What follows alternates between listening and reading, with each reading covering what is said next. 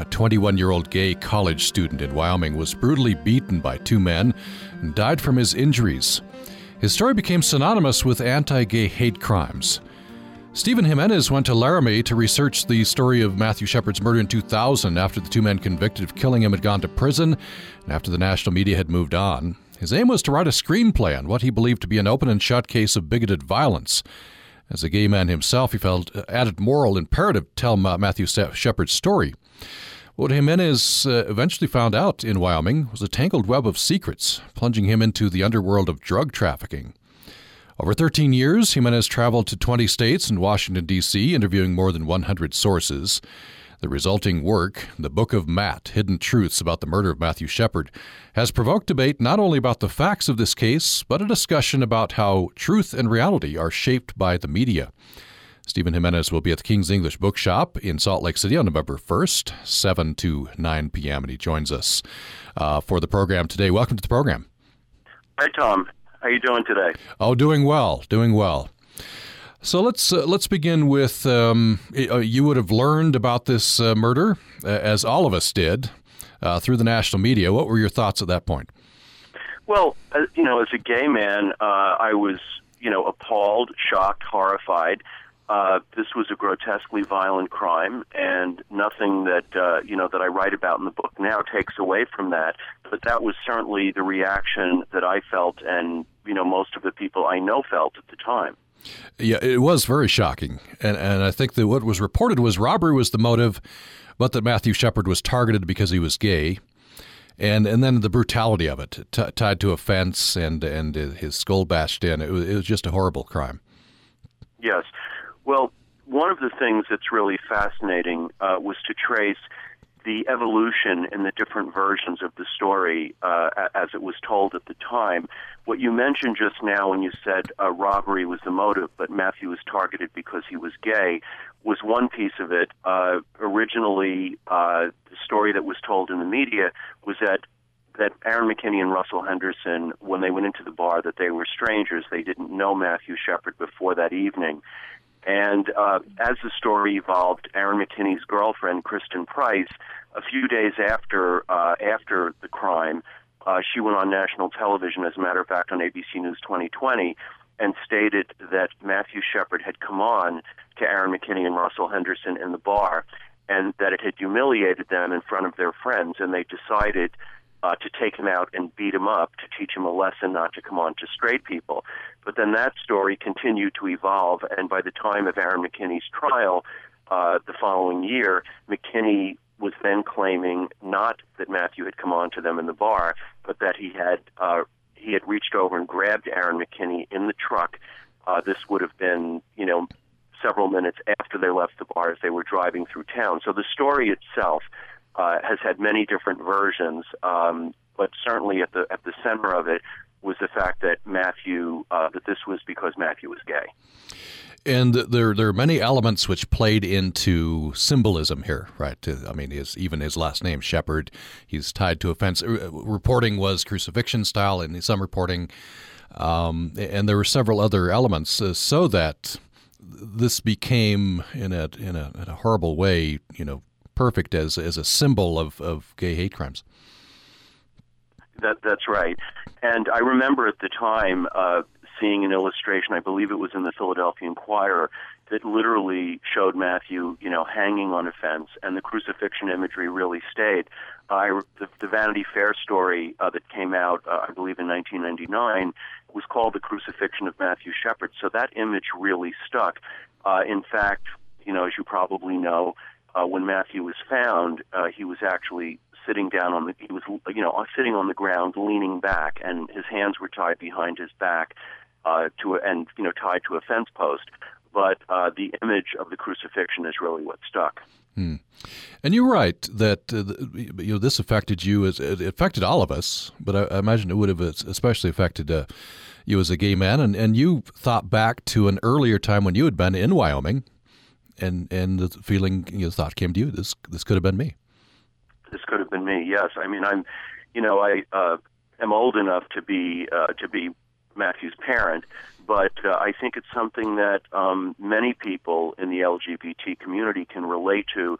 is, the fear of violence perpetrated because someone is gay or different in whatever way. And I think certainly in the years since Matthew was killed, that there's been, a much greater awareness and consciousness of that kind of violence and bullying, et cetera, which I think is all a very positive thing.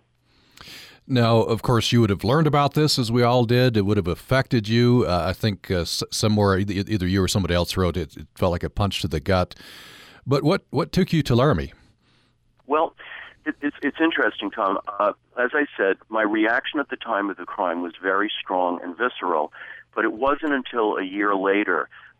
It was during Aaron McKinney's trial. There was a sort of a final agreement that was made at the end of his trial that instead of facing any possibility of the death penalty, there was an agreement that McKinney would serve 2 life sentences without parole. But I was back east then and read the statement that Dennis Shepard made in the courtroom that day, the day McKinney was sentenced. And it was a very eloquent and powerful statement. The visuals of the satellite trucks outside on the street, the streets blocked off, SWAT team on rooftops, in case any any violence erupted. And, Dennis Shepard's statement, it was a soul-bearing statement where he just said, he asked sort of questions. He said, and I'm paraphrasing here, but his exact words are in the book, why wasn't I there? Why wasn't I a better father and friend to Matt? Why wasn't I there when he needed me most? How will I ever get an answer to those questions now? And that just, that statement very much kind of hit me in the gut. And it was then that I decided that I would go to Laramie. It was a personal reaction, but I felt that really Dennis Shepard's statement that he was talking to sons and daughters everywhere, I felt that it was certainly a statement that many, many parents could relate to. And it was just a few months after that, in early 2000, in February of 2000, that I went to Laramie, as you pointed out, with the idea of writing a screenplay. The entire case record had been under seal by the court for a year, from shortly after the crime happened until after McKinney's sentencing, and also the witnesses in the case and pretty much all the principals who were involved in it had been under a gag order. So I saw this as an opportunity to do some research for the screenplay, to really look through the court documents and transcripts and police reports, et cetera. And that was sort of the beginning. I would say that it was about 8 months into that work. I had actually finished a first draft of the screenplay when I, came upon some other information that suggested that there was more to this crime than had been reported at the time. I will say that I got to know the prosecutor in the case, Cal Raruca, during that first trip to Laramie in February of 2000, and asked him really if he would educate me about the case, and started a series of interviews with him that initially, the interviews stretched out over months, and then eventually it became years. When did you I think you went in with the received conventional wisdom about what had happened. When did you first begin to suspect that that's not all to the story?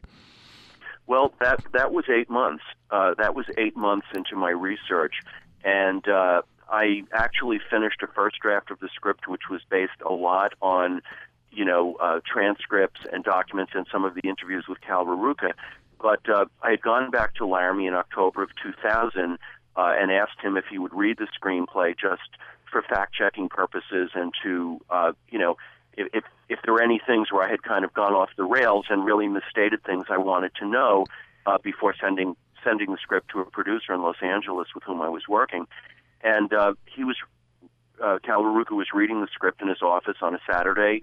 I was in the law library down the hall in the Albany County Courthouse, and I was going through some folders of articles. I wanted to be sure, particularly with the local media, that if there were any articles from the Laramie Boomerang or other Wyoming newspapers that I had missed.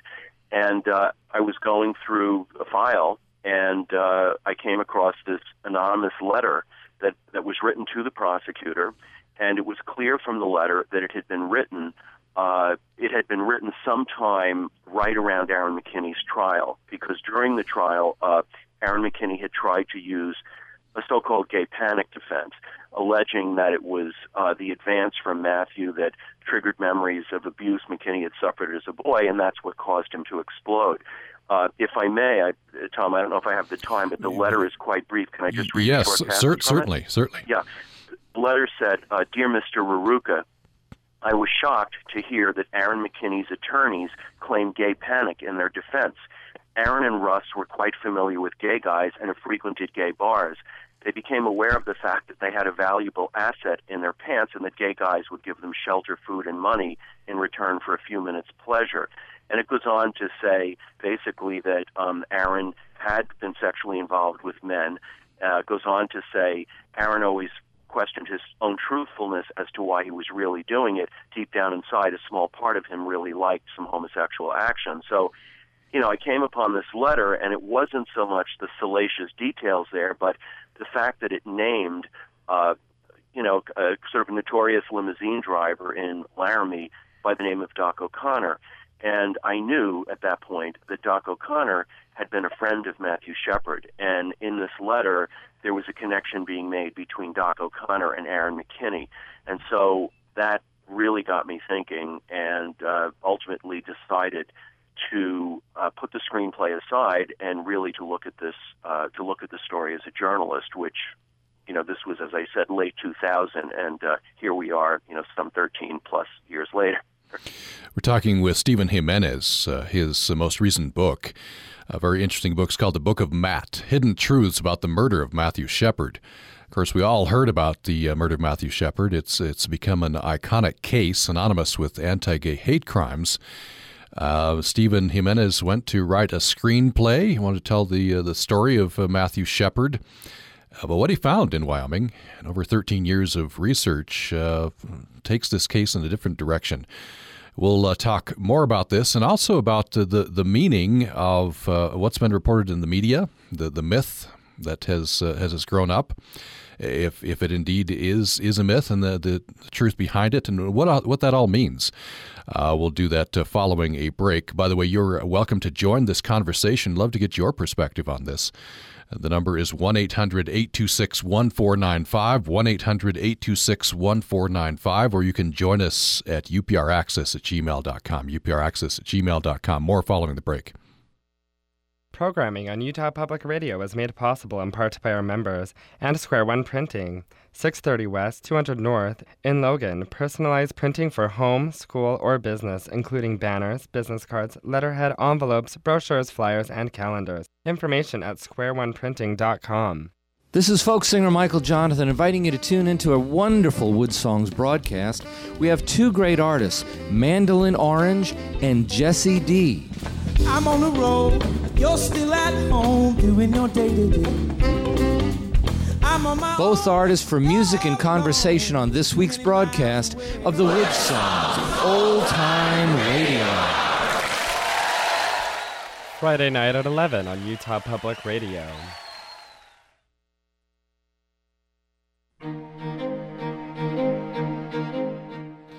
Thanks for listening to Access Utah. I'm Tom Williams. Of course, as we all know, in 1998, Matthew Shepard, a 21-year-old gay college student in Wyoming, was brutally beaten by two men and died from his injuries in the high plains just outside of Laramie. His story became synonymous with anti-gay hate crimes.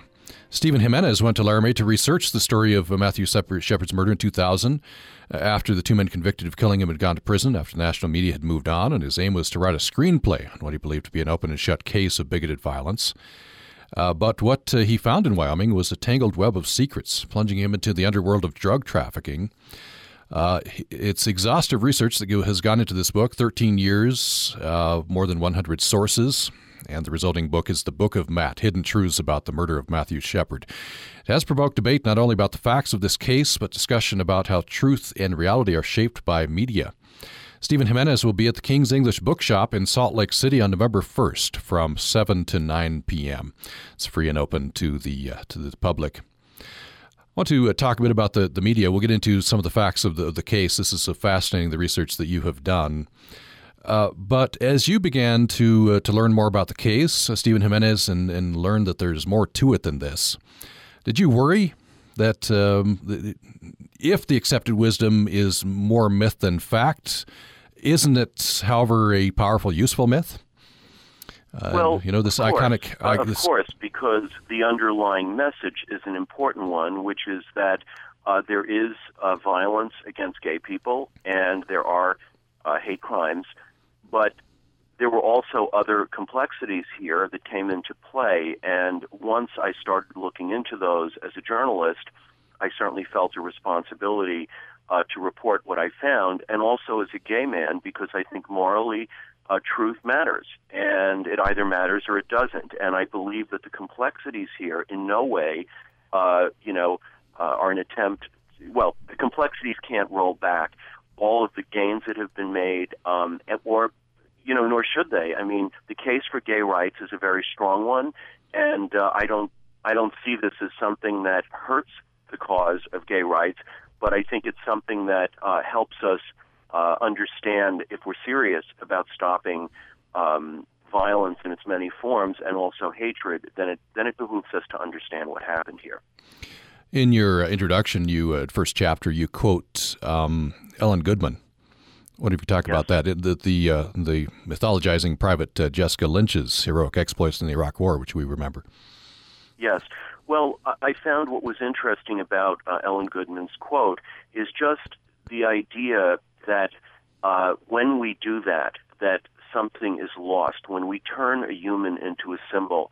And I think that this is certainly the Matthew Shepard case is a very, very potent example of that we strip this person of their humanity. And it was something I certainly noted in the many magazine articles and newspaper articles and the many different versions of this story, is that Matthew, as a person, was conspicuously absent from many of these different versions of the story, or it was the same set of facts that were repeated over and over, that, he'd gone to boarding school in Switzerland, that he spoke a few languages, that he was interested in, human rights, and also that he had been, chronically a victim. But that was, pretty much the extent of it. There wasn't a lot there wasn't a lot coming from friends who had been close to Matthew. Certainly not really about what his life was like, and that was something that I found, fascinating and very intriguing. Judy Shepard, I think, has complained. She became an activist after the murder of her son, but she has said the media doesn't accurately portray my son. That's exactly right. And in fact, there was a statement that she made a year after Matthew was murdered to, I believe it was a National Association of Journalists, and she was somewhat critical, saying, everyone reported that he was crucified to the fence, and that didn't really happen, but nobody seems to want to write about how it really did happen.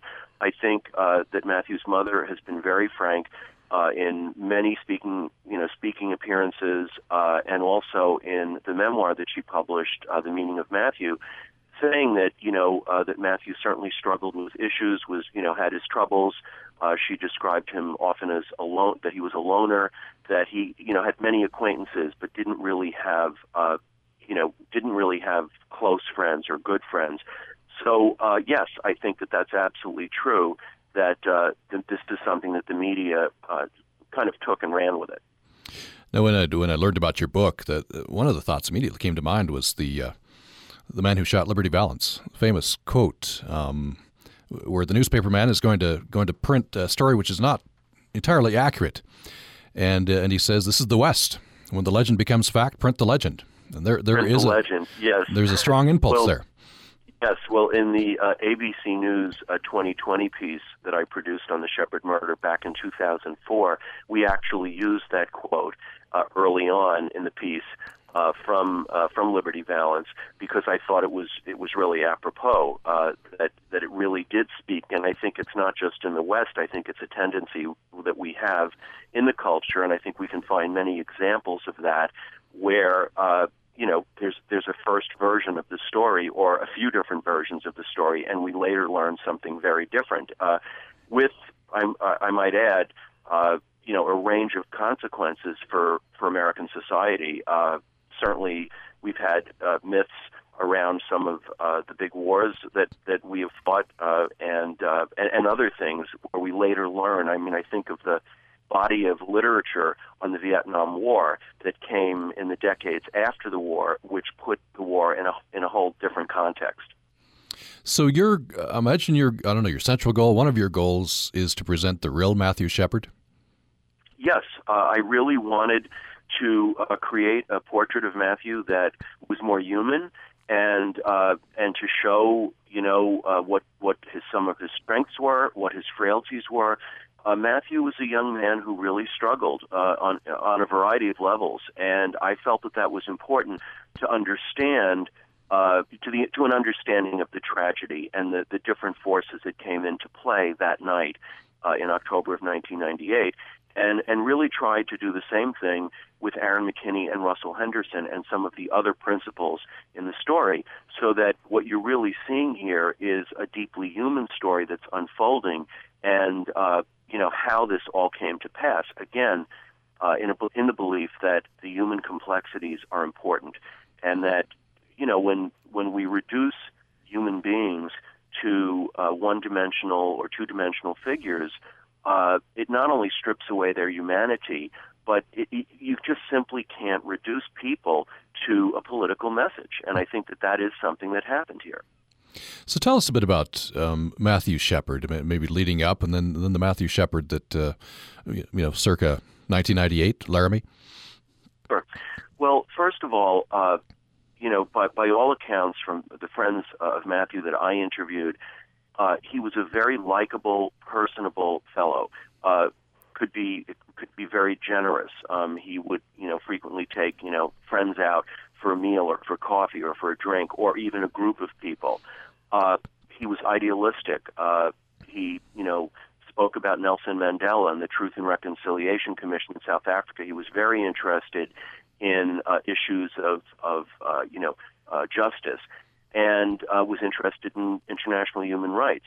There was also, in addition to this, idealism that he had, he was very interested in theater. That was something that he loved as a boy, even in elementary school, and he continued with that interest up until early college. But there was another side of Matthew too, where he was a struggling young man. Certainly struggled with issues around alcohol and drugs, and this was something that kind of dogged him for a few years, according to numerous friends of Matthew. And underlying it, I think there were many issues. Again, I don't want to be guilty of the thing that I'm attributing to others here, which is to reduce Matthew to a sum of some characteristics. But he was a young man who, from his very early life, Matthew had what was called it has been called delayed puberty, and so he was treated with growth hormone at a fairly young age. I was horrified to find out had experienced some sexual abuse when he was a boy. Not from someone in his immediate family, but from a couple of adult males. And this was something that I think was extremely painful for him. So, turning to alcohol or drugs to self-medicate, given some of those painful experiences, is not at all surprising to me. Tell me a bit about the killers here. You go in the background. In fact, you have interviewed both of Aaron McKinney and Russell Henderson. Yes, I mean, I've known both of them now for, probably about 11 years is when I guess I started interviewing them. The early media reports, and actually even today, if you read even a contemporary story about the Shepard murder, they're characterized both as the killers, that both of them beat Matthew to death. And these men are a study in contrast. Aaron McKinney is actually the killer. He's the person that, took a .357 Magnum and slammed it into Matthew's skull repeatedly. Russell Henderson, as an accomplice, was certainly responsible and guilty for having driven the truck during what he believed was going to be a robbery. But Russell Henderson did not have any history with Matthew Shepard. I found no evidence that Henderson had ever met Matthew before. But I did discover that McKinney had a history with Matthew Shepard, that they were not strangers, and that they had known each other for months prior to this crime. So, they're two very, very different individuals. Aaron McKinney was addicted to methamphetamine. He had been a dealer and an addict for about 3 years prior to the crime. Henderson had used methamphetamine, but he was not involved in selling it. Aaron McKinney was building up a record of criminal offenses going back to actually when he was a juvenile. And in fact, less than a year before this crime happened, Aaron McKinney, he was involved in a burglary of a Kentucky Fried Chicken in Laramie, and after the burglary, he fled to Florida to avoid arrest. And so Aaron McKinney was on a path where his troubles were becoming greater, where the law was concerned. Russell Henderson had no real previous record of any kind of felonies or violent crime. The only thing I think Russell Henderson had on his record were a couple of DWIs, which, while serious, were not an indicator of an involvement in a crime of this magnitude. They're very different men. I think one common element, Tom, with both of them is that there were aspects of their childhoods that were very rough. Russell Henderson, his mom, was alcoholic. She became alcoholic, early in life as a teenager. Russell Henderson was born with fetal alcohol poisoning and almost didn't make it, from the start of his life at birth. Aaron McKinney, lost his mother when he was 15 years old from a botched surgery. His father, whom I've interviewed a number of times, was a long-haul truck driver, but his parents separated when Aaron was fairly young, and Aaron had, later stepfather. But there were, stories of, Aaron being a problem when he was a kid, and that his mother just didn't really know how to deal with him sometimes and would lock him in the basement when she went out, and other things like that. So you can see certainly in their childhoods that there were some things that could easily be called dysfunctional, and certainly laid the groundwork for some of the later behavior. If you just joined us, we're talking with Stephen Jimenez. His latest book is The Book of Matt, Hidden Truths About the Murder of Matthew Shepard. As we all likely remember this, just a shocking case. 1998, Matthew Shepard, 21-year-old gay college student, Wyoming, brutally beaten by two men, died from his injuries. This story became synonymous with anti-gay hate crimes. Stephen Jimenez went to Laramie to research this story in 2000 and has been researching it ever since. The book is now out, the result of exhaustive research. And what he's saying is that this is a more complicated story than we thought. We've been talking about the effects of the media, and when icons like this are found out to be more complicated, and we'll continue talking about this, of course. The number to reach us is 1-800-826-1495, 1-800-826-1495. Or you can reach us at upraccess@gmail.com, upraccess@gmail.com. We're going to take another brief break, and when we come back, we'll talk more about conclusions that Mr. Jimenez drew from his research and what they mean following the break. Did you know that if a child really wants to read something you know is beyond his or her ability, solve it by reading it aloud together? You can take turns reading and define unfamiliar words as you go. That way, the child will avoid frustration and enjoy the added bonus of your company. Did You Know That is made possible by the USU Emma Eccles Jones College of Education and Human Services. More at cehs.usu.edu. Programming on Utah Public Radio is made possible in part by our members and Stokes Nature Center's 16th annual fall fundraiser, Van Gogh Going Gone, with seated banquet, beverages, silent and live auctions. Saturday, November 2nd at 6 p.m. at the Copper Mill in Logan. Information at logannature.org.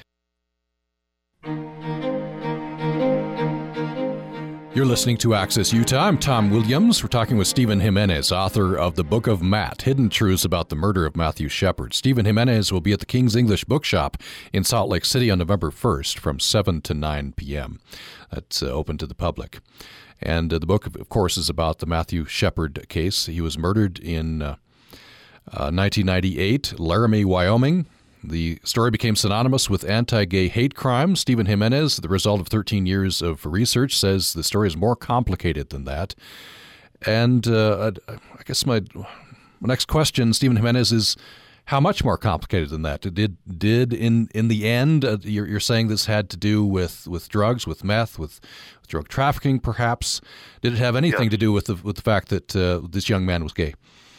Well, if it had anything to do with the crime, it was certainly, at least a secondary factor. If it was simply not what was driving McKinney on this evening. First of all, he and Matthew had been friends. While there had been tension between them, the tension between them was competitive. It was about drugs. And McKinney had been involved sexually not only with Matthew but other males. So this is not something that was due to gay panic. But if I could, Tom, let me just give a little background on methamphetamine. In 1998, when Matthew was murdered, the meth story was not one that the national media was looking at all. In fact, it wouldn't be until 2004, 2005, and after that it really became a national story. But the meth epidemic that moved through a number of Midwestern states and Western states, and eventually really was cropping up all over the country, that epidemic had already begun. It had already started in Iowa, in Missouri, Nebraska, Colorado, Wyoming, Montana. It was already becoming a very serious problem. And simultaneously, the drug was also moving through certain urban gay enclaves. Initially, it was San Francisco, New York, Los Angeles, but also Denver, where Matthew lived in 1997 and until the summer of 1998 when he moved to Laramie. So the meth part of this story was not one that was explored at the time. The only journalist who even mentioned meth in a serious way was Joanne Vipajewski, who wrote a piece, published a piece in Harper's in 1999, and she was unfortunately, her efforts were limited by the gag order that was in place and the witnesses who couldn't talk, and also the records that were sealed. So this is a part of the story that was simply not really examined. And as I began to go through police reports, I did find reference and mention to methamphetamine. One of Matthew's very close friends at the time, Alex Trout, had told police officers that Matthew had become involved with meth and cocaine when he was living in Denver. And it was one of those pieces of the story, naturally, that journalists really never saw while the case was going on. In fact, on the night of the crime, there was a delivery of 6 ounces of methamphetamine that was slated to arrive in Laramie that night. And the people that were responsible for bringing it to town were actually friends and associates of Matthew that he had known since the time when he was living in Denver. Aaron McKinney had heard about these 6 ounces of meth, and Aaron McKinney had been up for a week on meth. He owed a couple of his suppliers money. He hadn't paid his rent yet for October, had a live-in girlfriend and a 4-month-old baby, a son at home. So, he was very, very stressed out. And when he learned about the 6 ounces of meth, which had a street value of somewhere between $10,000 and $12,000, he saw this as a solution to his problems. Now, you're aware, I'm sure, that there's some pushback. There are some people, key people who do not agree with your conclusions. One of the lead investigators here, Dave O'Malley, doesn't agree with your conclusions, and he points to the lack of proof that Aaron McKinney had meth in his system. Well, it's interesting because Dave, I know Dave. I've interviewed him in the past. He appeared in the 2020 piece, And I did an interview on NPR a few weeks ago, and Dave O'Malley was asked to produce a toxicology report. And as far as I know, the toxicology report hasn't been offered up. What I would tell you is that I've gone through every document that was publicly available when I was doing my work. I've interviewed the prosecutor in the case extensively, and I have never seen a toxicology report indicating that. The prosecutor has certainly never mentioned it. In fact, on the contrary, the prosecutor has gone on the record saying, and I'm paraphrasing here, but his words are in the book, saying that had Aaron McKinney not become involved with methamphetamine, that Matthew Shepard would be alive today. It was a horrible, horrible murder driven by drugs. And Cal LaRucca is not alone in this. Ben Fritzen, who is he was one of the lead homicide detectives. He actually took the recorded confession from McKinney, had investigated McKinney previously for drug-related offenses, and knew McKinney's whole group of drug cohorts in Laramie, because he had a number of sources on the street. He also doesn't agree with O'Malley's conclusions. And what I would say is, if there's any evidence that's contrary to what I've stated in the book, then I encourage Dave O'Malley to produce it. So if we accept your conclusions, this case, this murder, has a different meaning. What does it mean? Well, what I think it means is that there were many factors that came into play, not only with the crime itself, but with how the crime was perceived. And I think this is an instance where the media, there was a very graphic story here, and the media went with it very quickly. On the other hand, considering what I mentioned about, a gag order and sealed records, it was very difficult for people to actually look at what we consider to be evidence. I think politics certainly played a role. I think before Matthew died, there were vigils and protests around the country. Then President Bill Clinton made statements, urging passage of a hate crime bill that was then stalled in Congress, which probably was, the James Byrd killing, dragging death in Jasper, Texas, had happened just 4 months before the attack on Matthew Shepard. So the notion that this was an open and shut case of anti-gay hate, there were many factors that helped create that idea. But I also feel that there's a lot to be learned from the tragedy that happened here, with the hatred and violence that exist, as I said earlier, in so many forms in the culture. If we're serious about putting a stop to those things or dealing with them effectively, then we really need to understand, well, what were the circumstances? What was really going on behind this tragedy? Do you think there should be a category of hate crime? I mean, the facts in this case don't perhaps match up, but in general. Well, what I would say about that is this. Does hatred exist? Of course it does. And are gay people victims of hate? Sure, they are. What I would say is that hate crime is a separate issue. That's now, there's a legal definition of what a hate crime is. And I don't know all the specifics of the law, and I don't feel, certainly I'm not an expert on hate crime law. But what I would say is that it's a very difficult question, because hate crime, as I understand it, is specifically about targeting someone for a specific characteristic like their sexual orientation. And what I discovered here is that there were other motives, not only that came into play, but other motives that were driving the events that night far more than anti-gay hatred.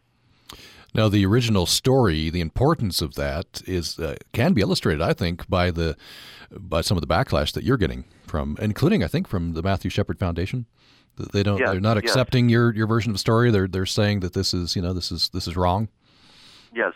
Well, what they said is, and this was just a couple of days after the book came out, it was a very general statement. Again, it's easy to say that the book is not reliable, but no one has really said, oh, here on page 75, he misstates this, and here's the contrary information that says that this is not true. Do we have a moment here, Tom? What's that? We have a few more moments here? Yes, we do, yes. Oh, good. No, there's a fellow that I interviewed. Actually, he's now the executive director of the Matthew Shepard Foundation. His name is Jason Marsden. Jason Marsden was a journalist back in 1998 when the crime happened, and also a friend of Matthew. He was one of the first people that heard about the crime and perhaps what the motives behind it were.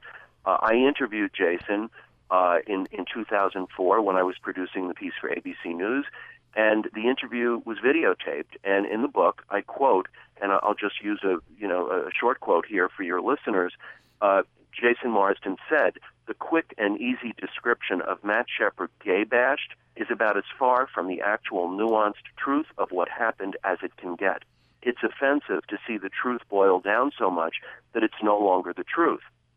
The horrible irony was that his death had an enormous amount to offer us in lessons, and that many of those were missed opportunities because of the shorthand of the media."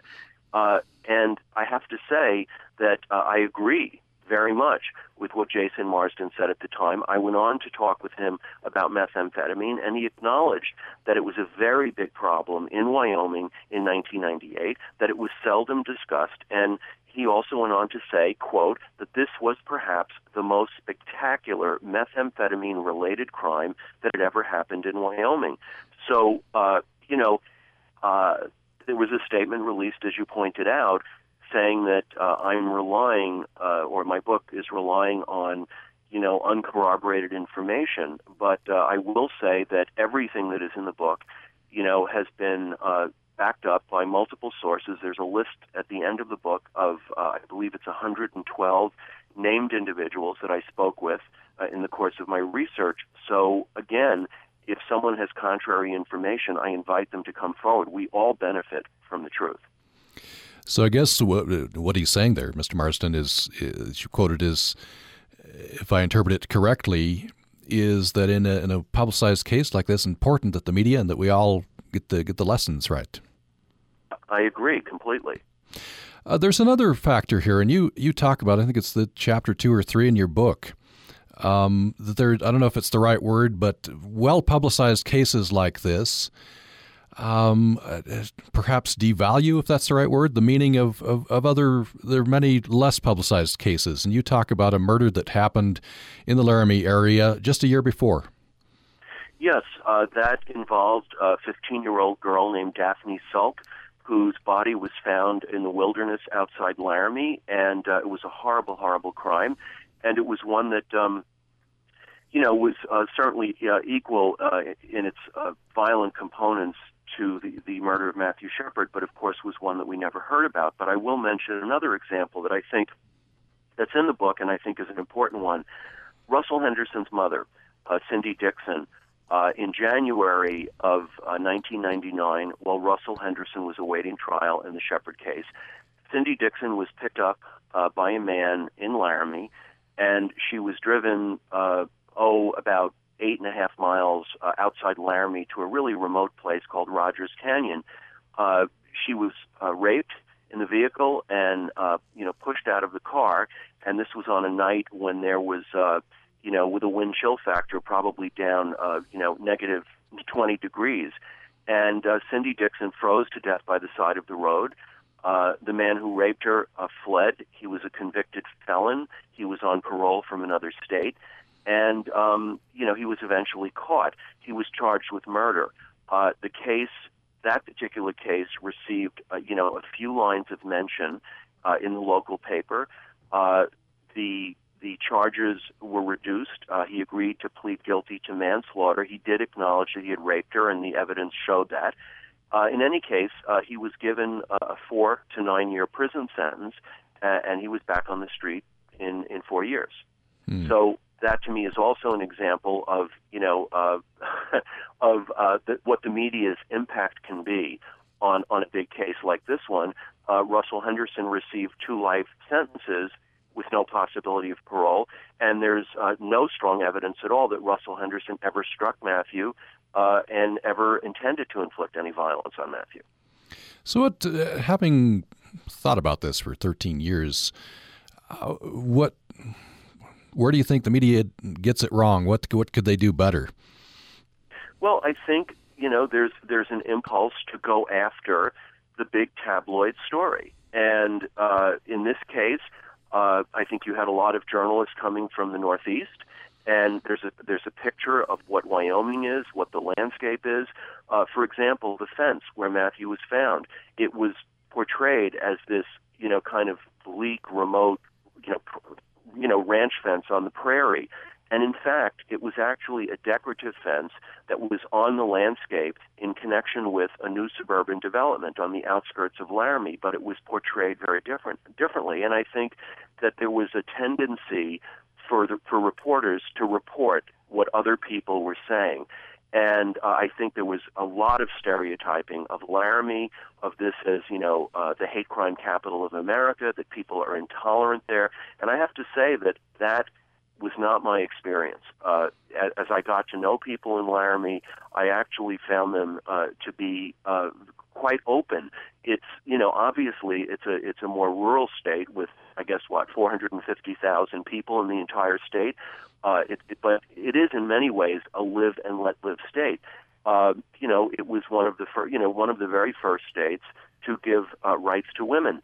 But there was a portrayal of Wyoming as this kind of redneck cowboy place, and so I think when you start to rely on those stereotypical images, which I think the media did, that's not a good place to begin.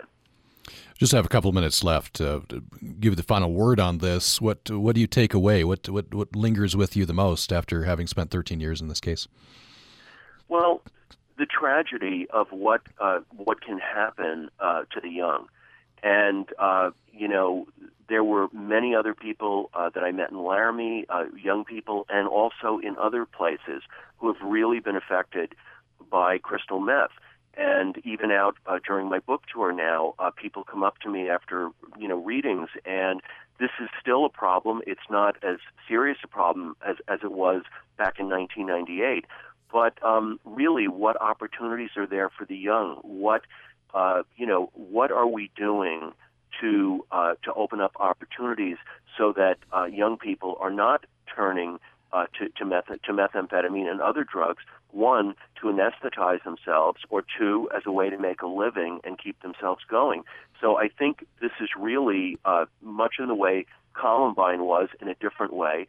It's really about a tragedy with the young. We'll leave it there. The book is The Book of Matt, Hidden Truths About the Murder of Matthew Shepard.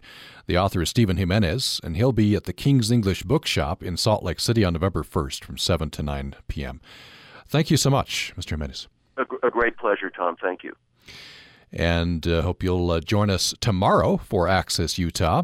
For today, for producers Katie Swain and Bennett Purser, I'm Tom Williams. Thanks so much for listening. Programming on Utah Public Radio is made possible in part by our members. And Crumb Brothers Artisan Bread, located at 300 South and 300 West in Logan, now open Monday through Saturday until 2, with a changing menu of a specialty salad, French breakfast pastries, with local seasonal fruits, and lunch sandwiches.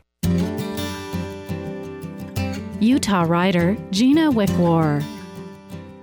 Several months ago, a disturbing YouTube clip made its way onto the internet and, as is always the case, went viral. The incident recorded was a school bus fight, an almost deadly beating of a young boy by 3 older ones. The bus driver, a 64-year-old man, appeared unwilling, even scared, to step in to stop the fight, although he can be heard above the yelling and screaming, demanding the aggressors stop hitting the boy and sit down.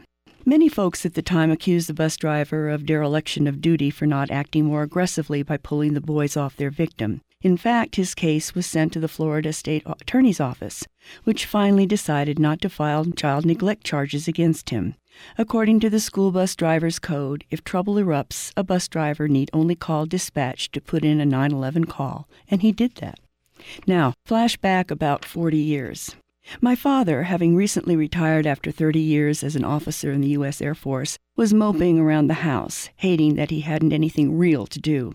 Sympathetic to his situation, my mother suggested he look for a part-time job so he wouldn't feel so out of sorts, and he agreed that was a great idea. After looking around, he found a job as a school bus driver for the local Phoenix School District.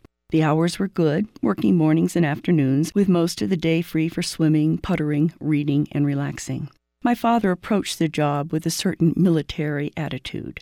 The children were to behave on the bus. There was to be no bullying or fighting and no yelling. He expected, nay, demanded, that all his passengers be courteous and well-behaved, or else. All went smoothly for the first semester, but the following semester, as summer approached, a few boys grew restive and decided to test the old man, to see what he'd do if they pulled something. They started out with small things, not letting friends sit together, demanding money to be let alone, leaving the bus to follow other kids and harass them on their way home. My father took all this in and then called a powwow with the troublemakers. He ordered them to stop their shenanigans or he'd punish them. And just how was he going to do that, they sneered. After all, he was just a lowly bus driver. Poor dears, they were unaware of his military grit, his World War II experience, his dedication to integrity and honor. In short, they were unaware that they were messing with my dad. Needless to say, once the cat was out of the bag, they upped the ante. The teasing, harassing, and bad behavior not only continued, it grew worse. My father, a patient man, waited for his chance. One really hot Phoenix afternoon, on a lonely stretch of road between subdivisions, my dad abruptly stopped the school bus and demanded the miscreants get off. Though surprised, they refused. He stood up and approached them and told them again to get off now or he'd throw them off. Realizing he was serious and could easily do it, they quickly skedaddled. He left them in a cloud of bus exhaust, stranded on the side of a desert road in 99 degrees Fahrenheit. Was he fired? Was he even chastised? Not at all. In fact, he was sure the boys never even told anyone, such was their embarrassment. But the word got around the schoolyards because the other bus riders talked, and my dad, for the remainder of his bus driving days, never again had a discipline problem. Oh, the times, and how they have changed. This is Gina Wickwar.